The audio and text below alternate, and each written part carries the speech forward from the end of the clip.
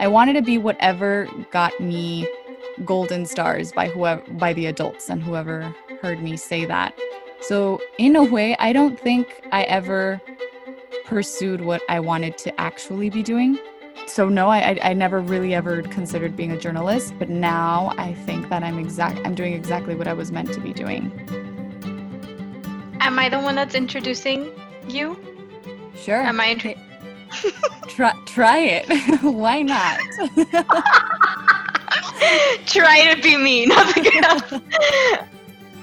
Hello, I'm Alejandra Valdez, and I am one of Andrea's closest friends. Hi everyone, yo soy Andrea Marquez, and this is Latinx, a show brought to you by La Red Hispana for the new generation of Latinx. The time has come where I tell you a little bit about myself. On this special episode on Latinx, I answer questions from my Instagram followers. I had my cousin and Alejandra look them over instead of doing it myself so that I could answer them as honestly as possible. As a note, not all questions made it through, and the ones chosen were asked more than once. If you have any more questions, join our community on Instagram, Facebook, and Twitter at Latinx. You can also learn more on our website at wearelatinx.com.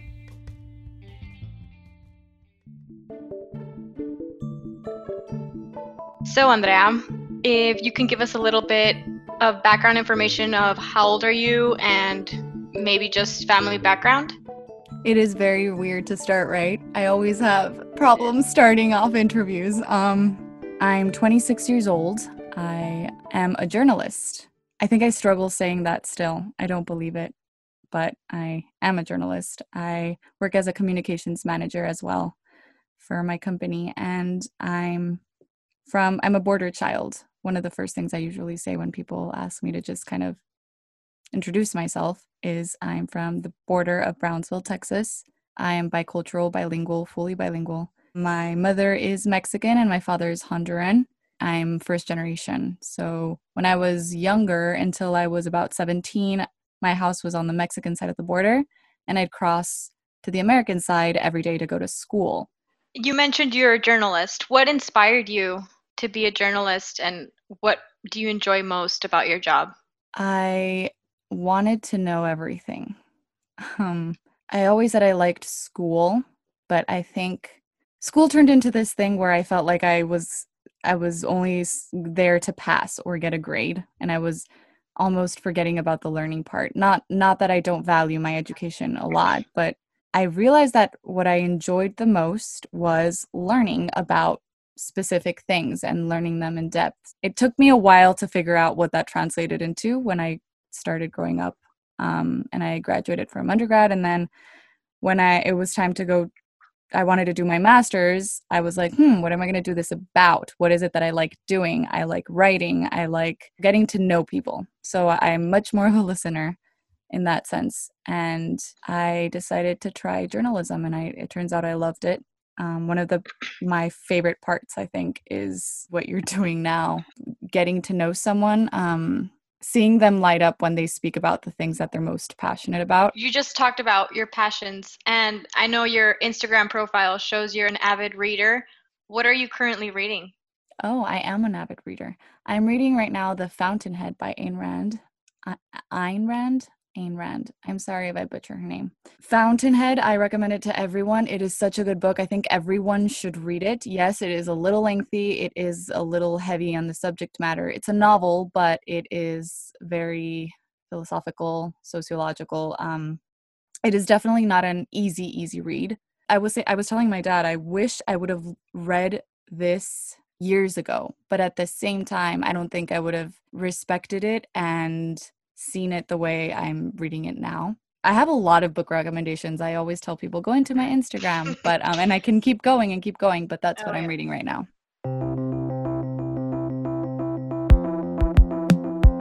What is your life motto and what makes you the happiest? It's a Those hard are question. very Yeah, heavy this questions. is already.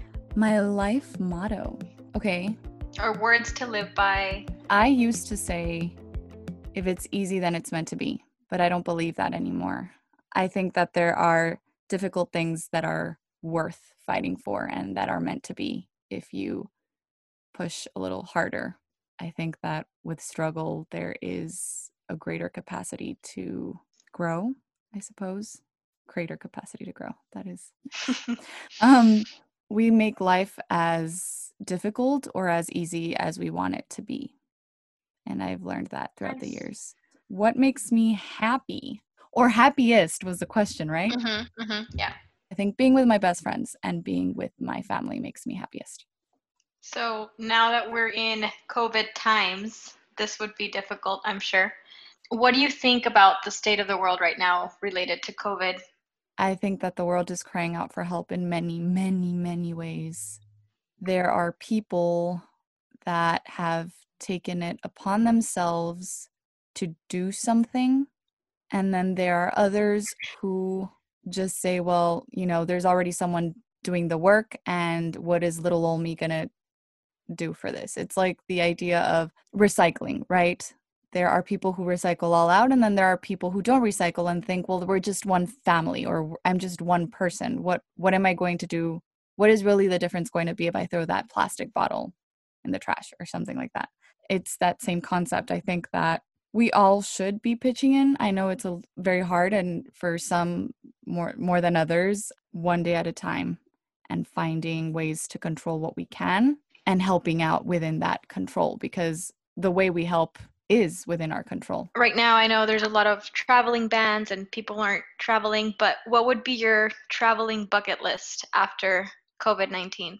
I haven't really thought of this because I was like, I feel like 2020 is just not going to be a traveling year, right? But Mm-hmm. my mother, so my mom was diagnosed with cancer in December of 2019.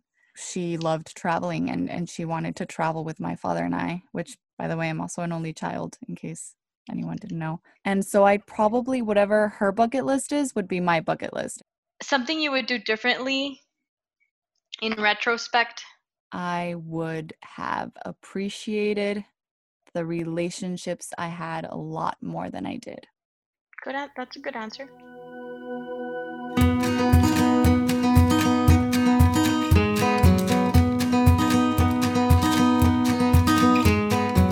What did you want to be when you grew up, and is that what you are now? I wanted to be whatever sounded right to other people. If I was told that being a lawyer was the way to go, that's what I wanted to be. If a doctor was the way, that's what I wanted to be. I wanted to be whatever got me golden stars by the adults and whoever heard me say that. So in a way, I don't think I ever pursued what I wanted to actually be doing. So no, I never really ever considered being a journalist, but now I think that I'm doing exactly what I was meant to be doing. Wow, really honest answer.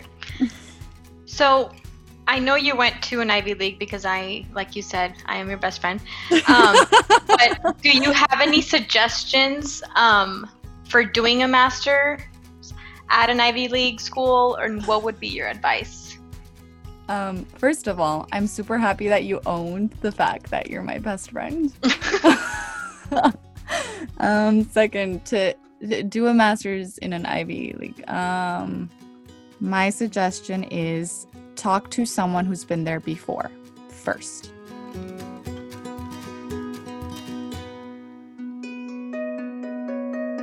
Have you struggled with an insecurity? And if you have, how have you handled it? Okay. Yeah. Don't we all struggle with insecurities? I feel like we all struggle with insecurities. So, one of my biggest insecurities growing up was the need of approval. I think I've kind of changed with that as time goes on and you start realizing what is really important in life. And I think my mother's being diagnosed with cancer also changed my perspective on things, because you start realizing who your friends are, you start realizing what you value and what's most important in life. Life is meant to be lived by you. It's your life. So seeking approval from other people is almost like living for them and living as a copy of somebody else. I think part of handling an insecurity like that, or a lot of insecurities, is acknowledging it and seeing it when it's there and seeing the little habits that you've built and addressing them in that moment, even if it's just in your head, and saying, okay, I'm thinking this way right now, stopping yourself, acknowledging it, saying something positive to overwrite whatever it is you're thinking. With time, that turns into a positive habit and you start changing. I feel like I've changed, at least, by doing that.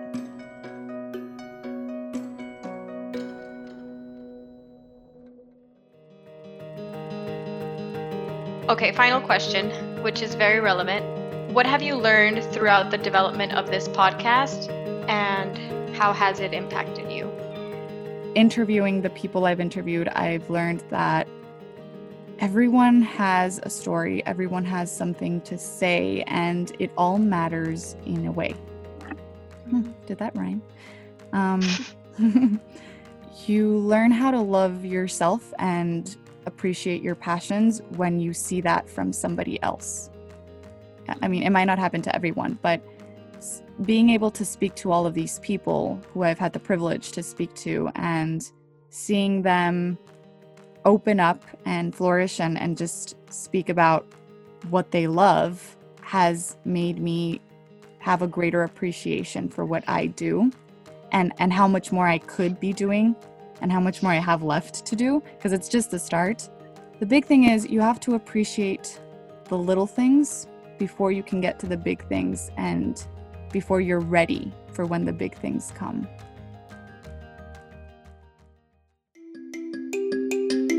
Hey guys, thanks for listening, and thank you, Ale, for guiding this episode.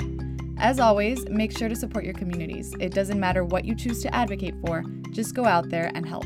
Connect and inspire others to do the same.